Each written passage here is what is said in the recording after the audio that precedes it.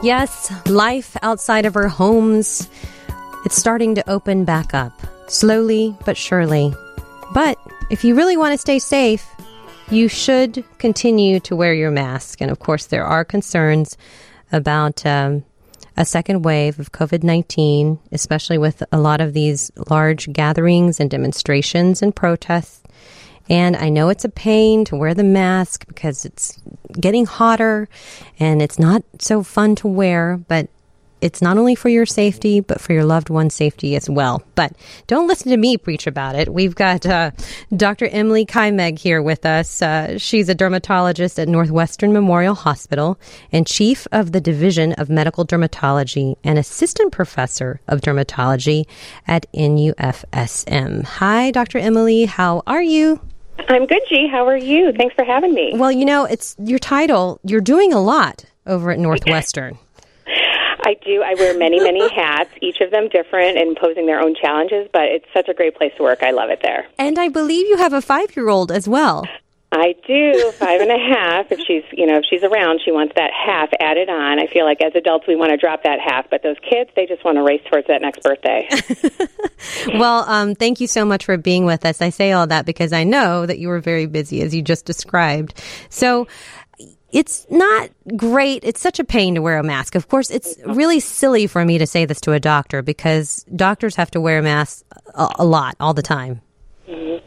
But even we're wearing them more often, so now when you enter the hospital, certainly any store, work environment, restaurant, now that they're open, everybody's wearing masks way more than we normally would. Typically in my office, I would wear a mask during a procedure or something where I was in very close contact with somebody. But now I'm wearing it all day, every day, and that's posing some challenges for my skin. Well, let's talk about those challenges. What are some of the things that you're seeing and that we could see from wearing our masks? And we're going to be wearing them more. If we're going to be outside more, we have to wear them more, right? Absolutely. I think it's really, really important that everybody wear their masks. I mean, we wear them in the hospital. We wear the surgical masks.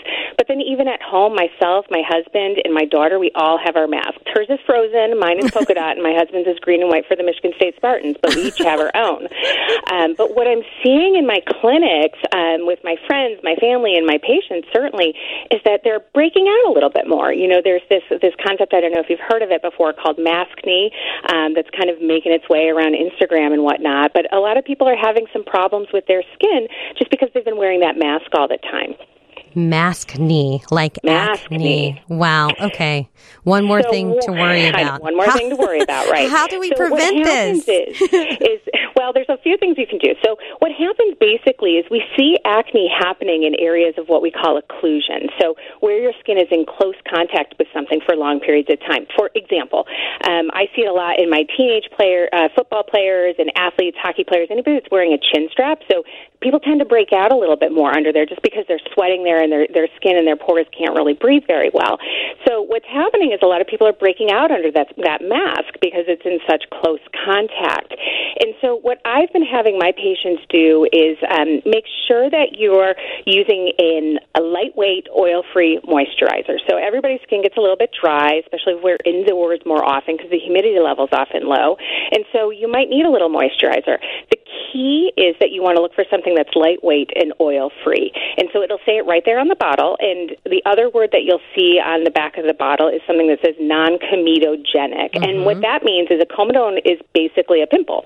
And so if something's non-comedogenic, it means that it doesn't promote pimple formation. So those are kind of the words you want to look for some of these moisturizers and things that we're using to hydrate our skin. To treat the acne, you have a few different options.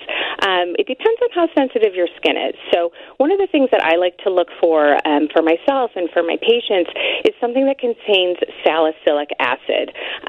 You've probably heard of that before. It's in many of the acne products, and basically it's an exfoliant, so it helps to kind of wipe away and get rid of those dead cells on the surface that are kind of clogging the pores. And I'm not fussy about the brand. Okay. You can get many of these great products over the counter. I have a lot of friends that ask me, what do I use on my face? And they're always shocked when I say I've never spent more than $15 on anything I've put on my face before, and it's very true. Really? Yes. And true. You would know. I mean, you're a dermatologist. You're not only you're the chief of the division. So true statement. So yeah, you can get them over the counter. So Neutrogena, Aveeno, Ambi. Really, the brand is not terribly important to me. It's really as long as the ingredient is there. So use that to wash your face once or twice a day, and you can put a lightweight moisturizer on top of it. Another product that patients often use and that I recommend is something that contains benzoyl peroxide. So that is in many, many different products. Clearasil, if you're old like me and you remember those pads, it was in those, but now it's in brands like Clean and Clear, as well as Proactive and some of these other products. So benzoyl peroxide comes in a 5 or a 10%. I typically recommend a wash because you can use it in the shower. And it can dry your skin out a little bit, but it really does help, especially if you're getting some more of that deeper kind of cystic acne that's more under the surface. It's uncomfortable. It's painful. That can really be helpful for that. But the one thing you want to watch out for with that is that it does have peroxide. And so it will bleach clothing and fabrics, including a fancy mask. So just make sure you rinse it off really well. Use a white towel or a towel you don't care about because, it'll take the color out of it. You'll create a tie-dye type of towel, which could be all the rage right now. But nonetheless, wash your face with a little benzoyl peroxide, rinse it off, and you're good to go. Well, Dr. Emily, so you said the benzoyl, I'm having flashbacks now to my teenage years. I'm really going back there. So the benzoyl peroxide, you said either 5% or 10%. Does it matter which one that I use? Like if I would recommend starting with a 5%. Okay. It's a little bit lower strength just to make sure it's not too irritating on the skin. And often with any new product that I'm recommending to my patients, I have them use it every other day to start and then gradually build it up to every day. And if you're doing okay every day on the 5%, then you can bump it up to the 10%. And it's not unusual in the summertime for our skin to be a little bit more oily just because it's a little hot. We get a little sweaty under those masks. And so you could bump it up to the 10%. But the key is to use whatever you're using consistently. And so that means different things to different patients. So some of my patients can use something every day, twice a day even, and that's fine. But for some of my patients, that's just too irritating. And so I'll have them back it down to whatever that frequency is that their skin will let them get away with. A little bit of dryness is okay. A little bit of dryness is to be expected. If you feel like your skin is red, it's burning, it hurts, or it's really itchy, that's when you should, back off of the medication and perhaps reach out to your healthcare provider. Now, does it matter whether I use salicylic acid or benzoyl peroxide? It doesn't matter if I use both. You could use both, one in the morning, one at night. It just might dry your skin out a little bit more. I tend to say if you have more of the fine, superficial, the ones that are more on the surface, the salicylic acid might be all you need. But if you need something a little heavier, the benzoyl peroxide. Everybody's skin is a little bit different. And as a physician, I hate saying that sometimes things are trial and error, but sometimes you just got to try it and see how it works. And the other key is that you have to give something, really a good 6 weeks or so of consistent use. I know it doesn't work overnight. And so, everybody responds a little bit differently. Some people will get better faster. Others may take a little bit longer. But, you don't want to use something for 2 weeks and then give up on it. You definitely want to keep using it. The other thing that can be helpful for acne in general is something called a retinoid. So you've probably heard of Retin-A before? Okay, yes. So it gets a lot of press, right, because it's the prescription anti-aging cream, but it was originally an acne medication. So Retin-A is also called tretinoin, and basically what that does is it increases cell turnover. It helps to open up those pores and help prevent those pimples from forming in the first place. And it works really, really well for like the cystic acne as well as the smaller pimples that are kind of more on the surface, so the whiteheads and the blackheads. Tretinoin and True Retin-A is available by prescription. However, there are synthetic versions that used to be prescription only that are now available over the counter. Yay. So that, yes. Yeah, see, this is my less than $30 plan here. Okay. And so it's called adapalene. It used to be under the brand name of Differin. It's a 0.1% gel, and you need just a pea-sized amount for your whole face. Less is definitely more with this. And you can put it on morning or night. You can put a moisturizer right on top of it, again, oil-free. And this, you would kind of, put a thin layer, I'd say a pea for the whole face, a little dot on the forehead, cheek, chin, and nose, and then just blend it in. And that, over time as well, can help prevent acne from forming. But this one, the key with this one is you got to use it all over. So this is not a spot treater. And that's because the way the medication works is by preventing the acne in the first place. So if you're kind of just using it to spot treat, the cat's kind of already out of the bag, right? So you want to make sure that you're using it all over. And again, every night is awesome. Every day would be amazing. But if your skin's too dry or irritated, you might only be able to use it every other day, and that's okay. It's that consistency that's key. I've learned more from you just now than I have from the dermatologist that I've gone to go visit. Oh, gosh.